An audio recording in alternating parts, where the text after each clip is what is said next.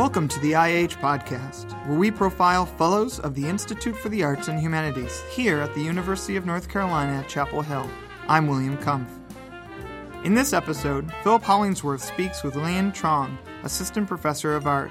In their conversation, Professor Truong discusses her current project, inspired by Edward Said's Orientalism, and those that inspired her to become a painter. How is it different being an artist that's a professor versus just being an artist? Just being an artist? You mean how it affects my work, or? Sure, yeah. Let me see. Well, one of the benefits I think of that is I think that art making is a lot of problem solving. If I was in my studio, I would be limited to solving the problems only in my work, and I think one of the things with working with students is I get to experience such a condensed amount of problem solving because I'm really working individually with these students about their works, and I think that broadens my knowledge, and my abilities to problem solve in a way because their works are so very different. And how does that relate, say, art professor to art professor if you guys talk about what you're doing, or does that happen? No. I think as you probably know, the life of academic is very busy, especially when you have families. Yeah. So I think that when I work with some fantastic colleagues in Art Studio, and I think that there's a lot to talk about when we get together. And we do sometimes talk about students, but not necessarily in that kind of manner. Like we don't talk about... I was saying talking about your own work or talking about their work. Oh, yeah, no. So sometimes we've done some studio visits where we look at each other work and give feedback, which is wonderful. Yeah. And I think that, right now, Hung On has a show up at Lump in Raleigh. So, we support each other that way. And I helped her install. And then Gina and I have a show at the Weatherspoon, a private show at the Weatherspoon. So there is definitely a lot of wonderful opportunities to engage with each other's work. And I have to say, one of the draws for me for UNC Art Department was I looked at the faculty and I just really appreciated the work that people were making. And I felt a kinship with that. So, what did you see in their work that made you think, oh, this is where I'd want to be? Yeah. I think that consistently colleagues are making work that really examines the political and social structure and history within within basically our contemporary experience. And they're coming from a very rich perspective, and they're doing it in a way where it's like a really, I think, critical examination. And they're political and socially motivated. And I think that for me, so was my work, and I felt a real kinship with that.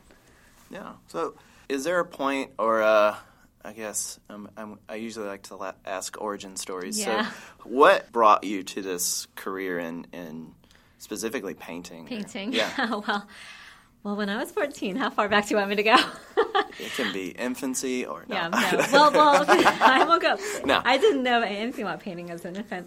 When I was 14, my mother, I think, I was the third child, very restless, and she signed me up for an oil painting class because I think she saw that I had a little bit of that in me.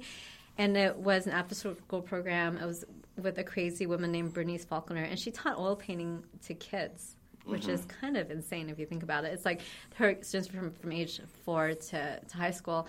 Anyways, I did that for 4 years in high school, and then when I went into college, I actually was a science major, but I fell back onto painting because I think that for me, my parents coming from Vietnam as refugees, you tell them you want to be an artist, and they're like, no, you will not be an artist. Do something practical, of course, make sure you have, you make your living. But for me, it became an outlet to work out issues I saw in the world. And so then that's, where I gravitated, and I switched over to art without telling my parents. And then I eventually went to Mills College for graduate school, and here I am. So... How was that conversation telling them that you were... Well, for 2 years, they talked me out of switching majors, and I actually took time off. Okay. And then I basically went back and did it without telling them. And then when I did graduate with an art degree, my father asked me, now you could get a job? And I told him nope, because it was just a bachelor's. I walked away very disappointed.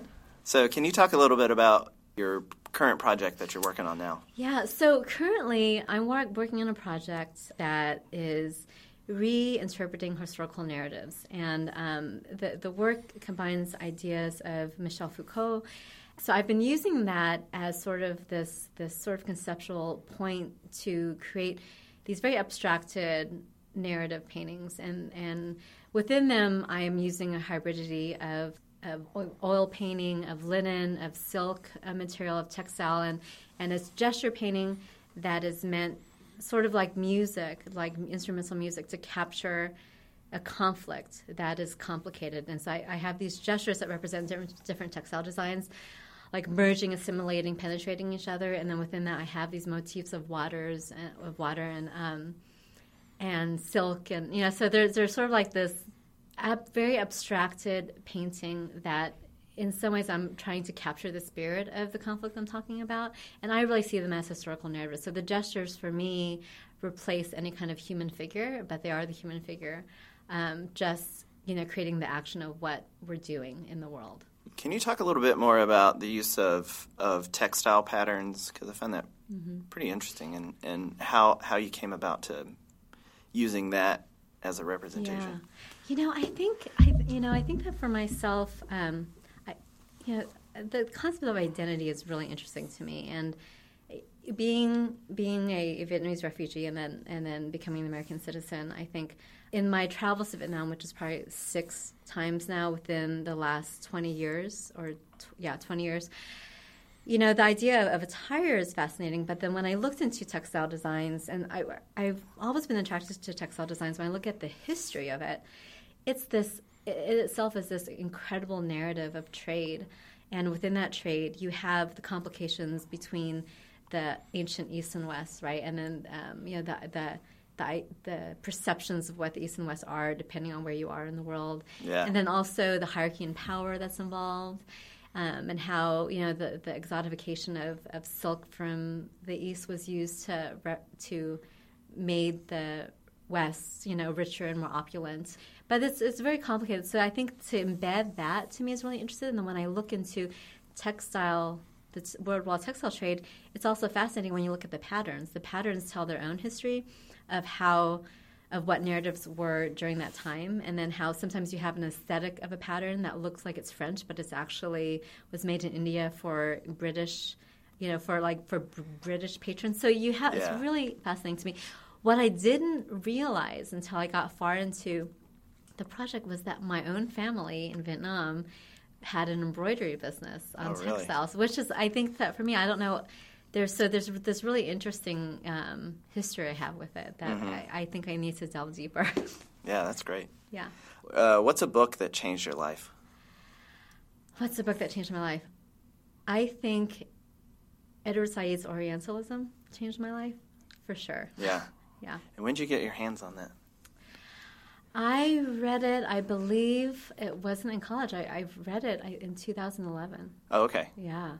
I mean, it's an incredibly dense book. Yeah. A book that I'm reading right now that's also equally fascinating is called The Silk Roads by Peter Frankopan, and it's a new history of the world. And it talks more about not textile, but just like the Silk Roads and how they were this like vein of trade and the first globalization in the world. Fascinating. All right. Well, thank you very much. That was great. Thank you. Oh, great. Yeah.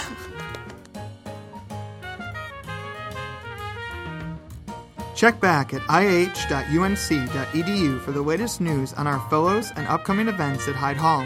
You can find all our episodes of the podcast on our website, as well as iTunes, SoundCloud, and Stitcher. Please like us on Facebook and follow us on Twitter at IAH_UNC.